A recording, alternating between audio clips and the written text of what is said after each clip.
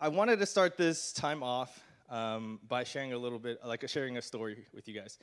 After I graduated from high school, it was the summer of 2003. Now, I know some of you guys were like 2002, 2003. I wasn't even born yet, so, but I understand. The summer of 2003, I went off to UT Austin. I entered into their summer program.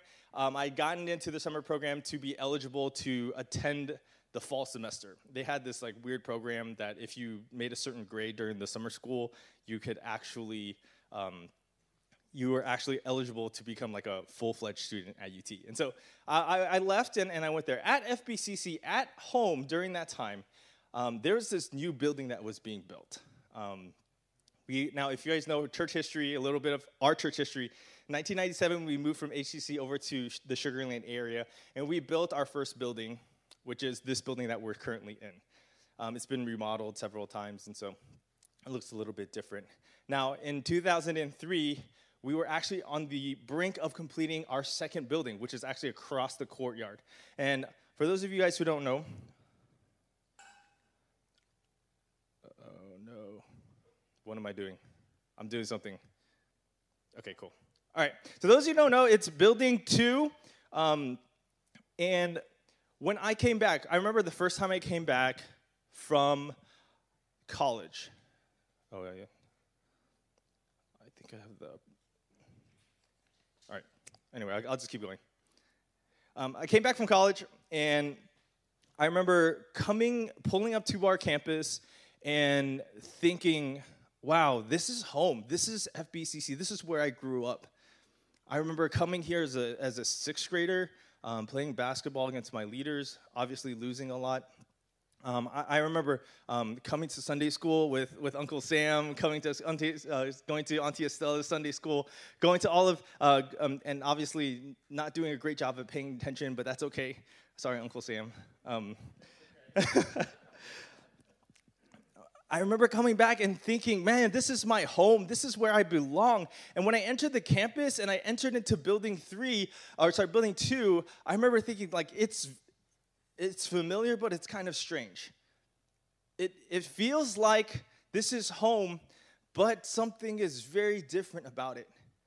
There were all of these young people, incoming sixth graders that I had not met before, these middle school students that I had not seen before for the first time in my life. And when I came into the church service, I went into the chapel for the first time and thinking, what, we're sitting in pews? Like, what is this? And just thinking that our church, it was home, but it wasn't home. It felt weird. It felt different. It felt strange. And for many of us, and hopefully for everyone sitting here, that's the kind of feeling that we've gotten today. That home, our church, today, we're sitting here together. It's familiar, but it's a little strange. It feels different. So what I wanted to do as the very first thing for us as a church is to extend this invitation. Now, the title of this sermon is just called The Invitation. Our whole sermon series is called A New and Living Way. But this particular sermon, I wanted to call it The Invitation because for us, you and I, as the church, we have been worshiping in a very strange way. For us, it's unfamiliar. But now that we're back home, there's an invitation for you and I as believers. Our mission for the year of 2021 is coming home with a mission. Our vision is to come home with a mission. That when we return to FBCC, it should not and it will not look the same as when you and I left over a year and a half ago. It should not and will not look the same. When you come to FBCC, and for those of you who are at home, when you return to FBCC, it should feel familiar but a little strange. And the invitation is for us as the body of Christ to look forward, to be present, as David had mentioned earlier, to be present with one another, to encourage one another. And this invitation is extended to all of us. Now, if you have your Bibles, we are going to look at the book of Hebrews. And we're actually starting chapter 10. So if you guys have your phones or you have your tablets. Sorry, I know I just licked my fingers. People are like, oh, everything has germs now. We're going to start in the book of Hebrews, starting from chapter 10. If you don't have it, we're going to have it on the screens for us. And read along, starting from verse 19. Hebrews 10, verse 19, starting from verse 19. This is what it says. Therefore, brothers and sisters, since we have the confidence to enter the most holy place by the blood of Jesus, by a new and living way opened for us through the curtain, that is his body. And since we have a great high priest over the house of God, let us draw near to God with a sincere heart and with the full assurance that faith brings, having our hearts sprinkled to cleanse us from a guilty conscience and having our bodies washed pure with water. Let us hold unswervingly to the hope that we profess, for he who promised is faithful, and let us consider how we may spur one another on towards love and good deeds, not giving up meeting together as some are in the habit of doing, but encouraging one another, and all the more as you see the day approaching. See, the writer of Hebrews, what he's doing is he's writing to an audience that wanted to go back to the way things were.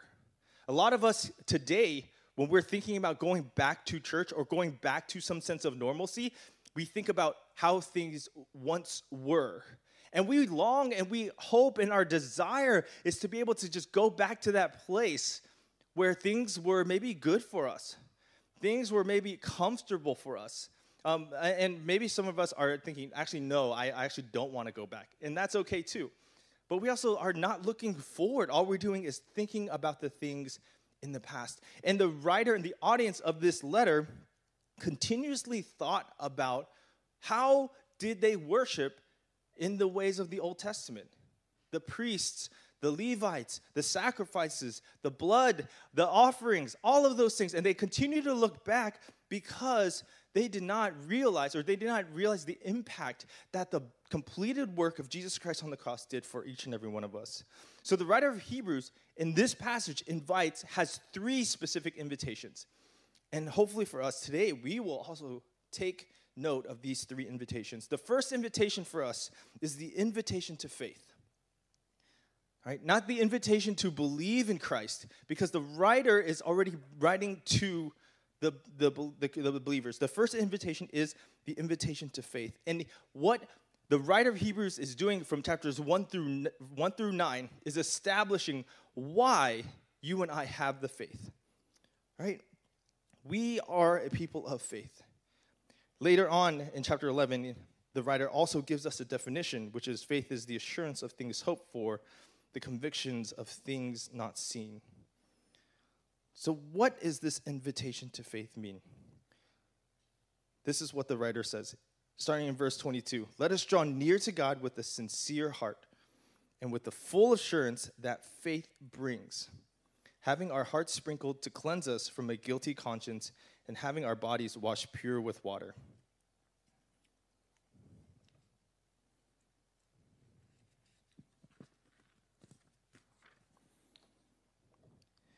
You see, the invitation for us to draw near is to draw near to God.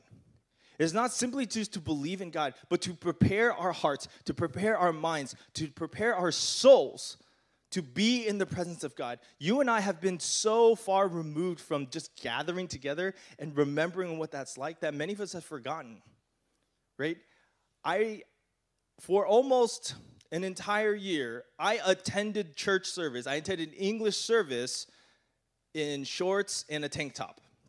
Now, if I had shown up to this service wearing that, I think most of us would have been okay, because there's actually a lot of college students. Most of you guys have been okay, but the expectation of that is kind of weird. You're going to be, why would Pastor Jeremy wear something so informal? Did he not prepare himself? Is he not ready to give this sermon? What is he doing, right? And so for a lot of us, what we've been doing is when we wake up, we can think, I know service started at 11:15, but I can just stream it when I'm fully conscious at 2 p.m., right? Some of us thought that, and that's okay. And that's true. It's very true. The technology has definitely been given us that ability to do so. But this invitation here is to be reminded of our faith, reminded that it takes a certain amount of preparation as we go into the presence of the Lord. You see, what the writer is telling the audience here is that when they think about the way that the Israelites worshiped, the Old Testament priests, they only got to visit the Lord once a year. The Old Testament priests, they had to not only prepare themselves, wash themselves, do various rituals, they had to cleanse themselves in order to enter into the holies of holies, which is the presence of the Lord. They had to spend hours upon hours in preparation. You and I remember a couple of times I forgot to brush my teeth before I got to service, right? I brushed my teeth this morning, don't worry, okay? The idea of it is appalling when it comes to this kind of interaction, this kind of in-person service. But when we're at home and it doesn't matter and only your family has to smell your bad breath, it doesn't matter. But that lacks that certain aspect of remembering the holiness of our God, that you and I, as believers, get to enter into the presence of the Lord on a daily basis. We get to enter before the Lord on a daily basis. And so the writer of Hebrews says this, enter with a sincere heart, with the full assurance, sincerity, true heart, really checking our hearts at the door. And asking ourselves, am I ready to worship the God of creation? Am I ready to worship the God who is described as the holy, holy, holy God Almighty? And we are able to do this because of what he writes here. Verse 19, at the very beginning of our passage, therefore, brothers and sisters, since we have confidence to enter the most holy place by the blood of Jesus. This is how we are able to do this, by a new and living way opened for us through the curtain that is his body. And since we have a great high priest over the house of God, we then need to enter into this area of faith, preparing our hearts, preparing our minds to enter into the presence of the Lord. So the first invitation is an invitation of faith because of what God has done. The veil was torn. The veil was torn, meaning that there is no longer separation, that there means there is a direct line from us to our God. And it's great because, we don't have to specifically gather together to worship God. We can do this. We enter into God's presence on a daily basis. The second invitation that we have is an invitation to hope. Now, this is really important because a lot of times we get stuck on the invitation to faith. We think, once I believe in Jesus, that's it. Jesus died for my sins, cool, all done. Just gonna go ahead and continue to live my life. And then when troubles come, when a pandemic hits, when things go wrong in our lives, immediately we say, I don't know where my faith is. I don't feel God. I don't know God. And then all of a sudden, our hope is lost.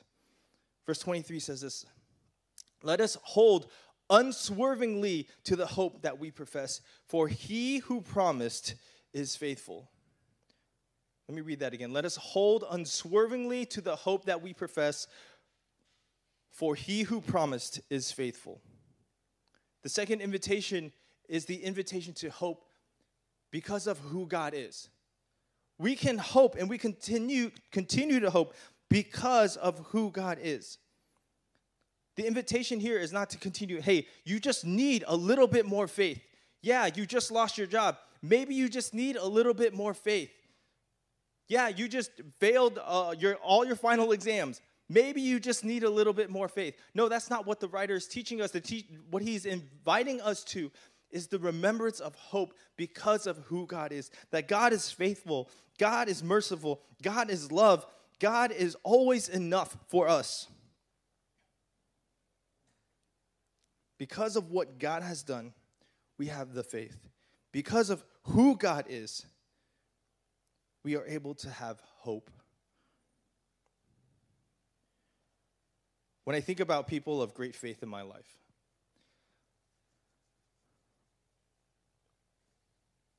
one of the reasons I'm in ministry today is because of a pastor when I was in middle school. His name's Pastor Ed, and he recently passed away. And when I think of the people in my life, or people who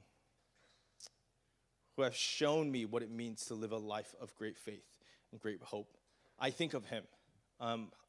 Very firstly, I think of my grandma, obviously, but for those of you who know me. But secondly, I think of Pastor Ed, and think of the life that he lived to show us that no matter what happened. Cynthia shared a couple of stories about Pastor Ed, so I'm not going to go too deep into that. But this whole idea that no matter what happened in his life, through the ups and downs, through this horrendous car accident that he had when he was in Dallas, through all of the ups and downs working here at FBCC, to planting a new church, through getting injured the way that he did, and then finally passing away, like, his faith never for a single second wavered. Why can he have such hope? Why can he have such faith? Because Pastor Ed always talked about this, and he always knew that God is always faithful. That our hope as believers, our hope as people is not in ourselves. That's where faith falters, because we hope in ourselves, and we just hope that if we had enough faith, if we simply just prayed more, maybe God would have been faithful. Maybe we could have had more faith. Maybe we could have persevered. And that's not what the writer of Hebrews is teaching us. The invitation here is because we remember who God is. We always remember who God is. God is faithful. God is the same yesterday, today, and forever. And that is our hope as believers. That God is faithful. God is always, always faithful. For he who promised is faithful. Not us. It's not us. Our faith, our faithfulness, our loyalty, those things change. But God remains the same. God remains the same. That at the end of the day, it is because of who God is that we have an unswerving faith, an unmovable faith, an unshakable faith.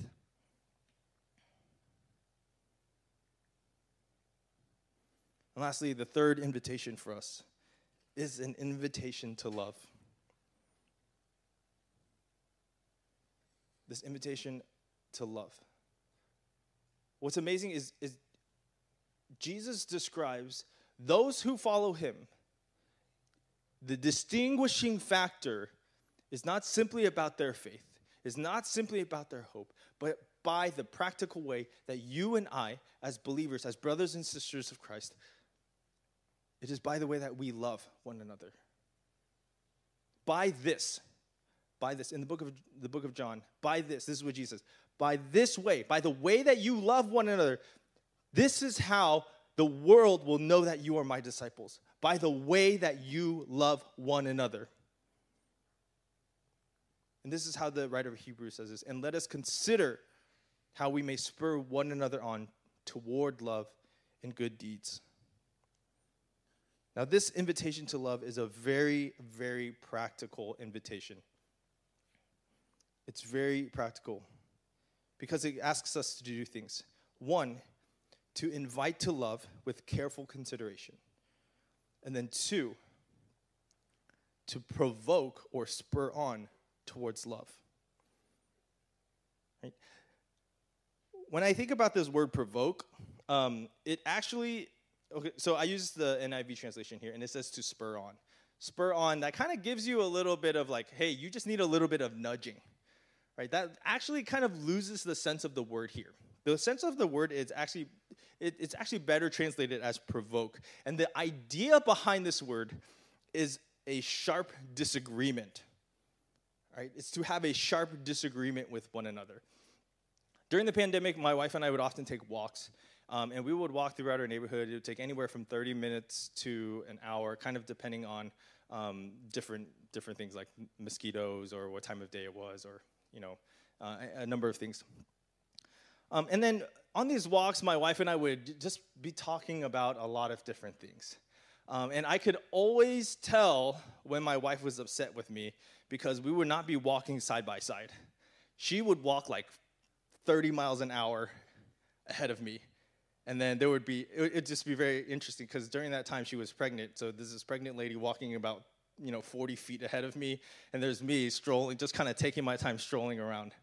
And the reason, a lot of times what happened was, the reason behind this kind of, she was upset at me, was because she would say something, and then I would take it really personally. She would say something like, hey, you really haven't been spending enough time preparing for your sermon series, or something like that. And immediately I would get offended. I'd be like, what are you talking about? Are you saying I'm a bad pastor? Are you saying that I don't know how to read? Are you saying that I am, I'm a bad person? And I would just go off and start going, talking about all of these things that were about me. And the funny thing about that is, she would always call me out on that. And she would say, Jeremy, you're taking this really personally, right? She'll say that. When she says that, what do you guys think? My reaction was like, oh, yes. Thank you, loving wife. I am so glad that you called me out on this. I will repent, and I will now be a much better husband, right? I would get even more upset, and then I would walk even slower, and she would walk even faster, and then there's all of a sudden this 100-yard gap between the two of us, right? And the thing is, that is exactly what the passage is teaching us to do. This is exactly so first of all, that feeling. I want to talk about that feeling. That's what it means to provoke. When someone says something like, hey, I kind of see this happening in your life. I see that you haven't really been showing up to our small group. I see that you really haven't been really joining our community, or I've seen that you've kind of been far off from the Lord lately. Immediately our reaction is, no, it's not me. I didn't do that. What about you? And that idea is to provoke, that sharp disagreement. That's exactly the feeling that the writer of Hebrews is teaching us, all right? To provoke. Now, I'm not going home. Okay, now just understand, I'm not saying go home and provoke your family, okay? That's not what this is about. Because there's a very specific direction that the writer teaches us. It is to provoke to love. Provoke to love. Right? And this verse, what it says at the beginning, it says, let us consider how we may spur one another or provoke one another on towards love and good deeds. Now, I want to sit a little bit on this word consider. This word means to thoughtfully, just to take the time to really think about what you're doing. Really take the time to consider how to provoke. Now, this is a very strange concept to us, because when we provoke people to anger, right? Or our first reaction is like, hey, you're provoking me. Right, that immediately, when we think about our toddlers running around throwing things, we say, don't throw that on the ground, right? Your 3-year-old has their food, and they don't, I made that with love, and what they do? Boom, right? Food goes on the ground, right? We provoke to anger. But the writer is teaching us to carefully consider, to take the time to really think about how you can spur one another, to provoke, to have that feeling of the sharp disagreement with one another towards love. Not just any love, but the way that Christ calls us to love one another. So when my wife calls me out, especially on these things, one of the biggest things that I've had to learn over the pandemic was, man, I really take a lot of things personally. I take a lot of things personally.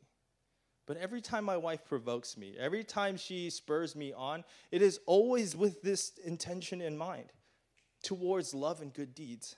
And when our parents begin to nag us, begin to say things like, hey, I really wish you would, fill in the blank, clean your room, take out the trash, help, fold your laundry. These are not things that they are saying to provoke you to anger. Rather, they want to provoke you towards love. And a lot of times we just don't get that. And that's okay. But we need to change our mindset as a church. This invitation is not simply to just hang out with one another. It's not enough to just be here, but to take the time to thoughtfully consider how you and I can provoke, to spur one another on towards our God, towards love, towards this kind of love where it's distinctly different from the world. It's described in John 13, that by this they will know that you are my disciples, by the way that you love one another. And finally, this is the application for us. The writer of Hebrews says this: let us not give up meeting together as some are in the habit of doing, but encouraging one another, and all the more as you see the day approaching. See, the audience in the book of Hebrews, what they wanted to do is they wanted to go back. They were not sure that Jesus' sacrifice, that Jesus dying on the cross was enough. They felt like, I need some sort of ritual. I need some sort of thing in order to properly get me in the right mindset. In order to worship God, I need a high priest to beseech God on my behalf. And the writer is saying that, no, we don't need that. Let us not look towards the past, but let us move forward. And let us continue to meet together with this invitation of faith, invitation of hope and love, so that we can encourage one another, continue on our faith journey. This is the new and living way that Jesus has set before us. And when we gather together, it's not about what the church can bring us. For too long, we have been sitting in our homes, going onto different church YouTube streams, and thinking about, man, what does this church offer me?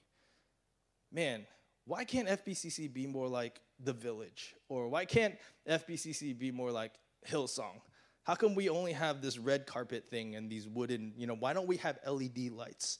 Why don't we have like trees growing out of the walls? Why don't, and all of these sorts of things of, we're looking and we're comparing, and we have these expectations of like the church needs to benefit me in some sort of way.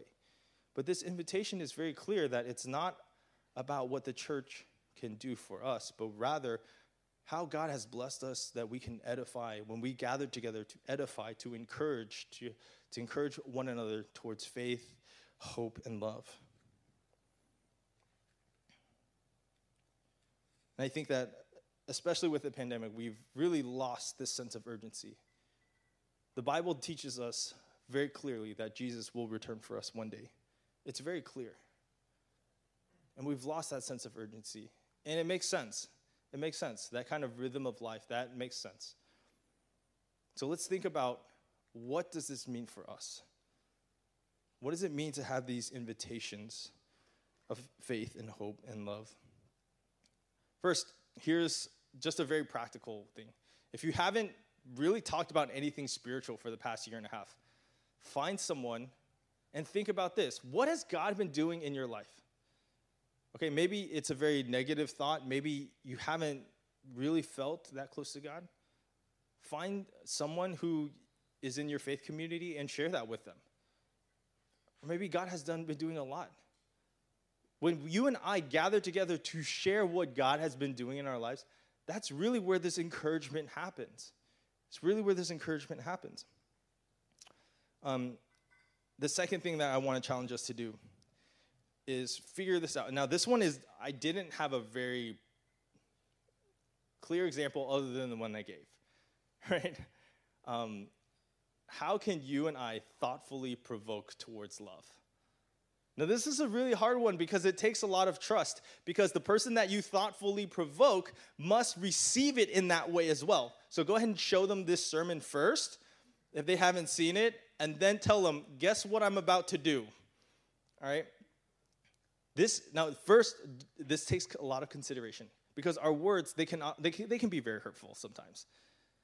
But secondly, when the idea is, hey, what I'm about to say is because I love you. What I'm about to say is because I want you to be more like Christ. When you and I frame it that way, you just can't take it personally. You can't be like, no, I don't want to be like Jesus, okay? Or you can't have that attitude, or I mean, I guess you can, but we're not going to do that. So think of some way that you can thoughtfully provoke someone. Now, this is actually going to be really hard. So I'm actually curious as to if you do try it, like let me know how it goes. Because I actually would really like to know if you were successful or unsuccessful. And so I apologize if I've caused a disagreement or argument in your marriage or your relationship this week. I apologize ahead of time. So that's one way that we can actually put into practice what this invitation is telling us. And the last thing is very practical, okay? On Tuesday this week, we're going to be sending out another invitation for you to join us. Now, there are some empty seats here. Now, people are pretty spaced out. I know that those of you who are at home, like we really feel as a staff, we should, having read through this verse, having read through this series, we should be having a wait list. People should be excited. The encouragement, the invitation, guys, the invitation is here, is right now. This is the invitation. That when we are gathered together, that we encourage one another towards faith, towards hope, and towards love. And we can do that because we have not given up gathering together. And that is the hope of the body of Christ. Because we know that one day Christ will return for us. And so as we end our sermon today, I really want to just I want us to think about this invitation. The vision of FBCC, coming home with a mission. This invitation is not simply to just come here, just come to FBCC. That's not it. That's not the only thing. This invitation for us is an invitation to continue to encourage one another, to not give up meeting together because of who God is, because what God has done for us. And so hopefully, I hope to see more and more of you each and every week. I'm so excited that you guys are all here. And for those of you who are at home, I can't wait to see you. Can't wait to encourage you. Can't wait to be in community and fellowship with you once again. Let's pray together. Heavenly Father, we thank you for who you are. Lord, it is because of your faithfulness, because of your love, because of your goodness, because of you, God, that we have faith. Because of who you are, because of the work that you have completed on the cross, Lord, that we stand here, we gather together as a body, that we are able to worship you, our God and our King. Lord, may all of us here be reminded of this invitation. Lord, may we continue to remind ourselves throughout this week for this invitation towards faith, towards hope, and towards love. And God, may you be glorified in everything that we do. We love you. We pray these things in the name of Jesus. Amen.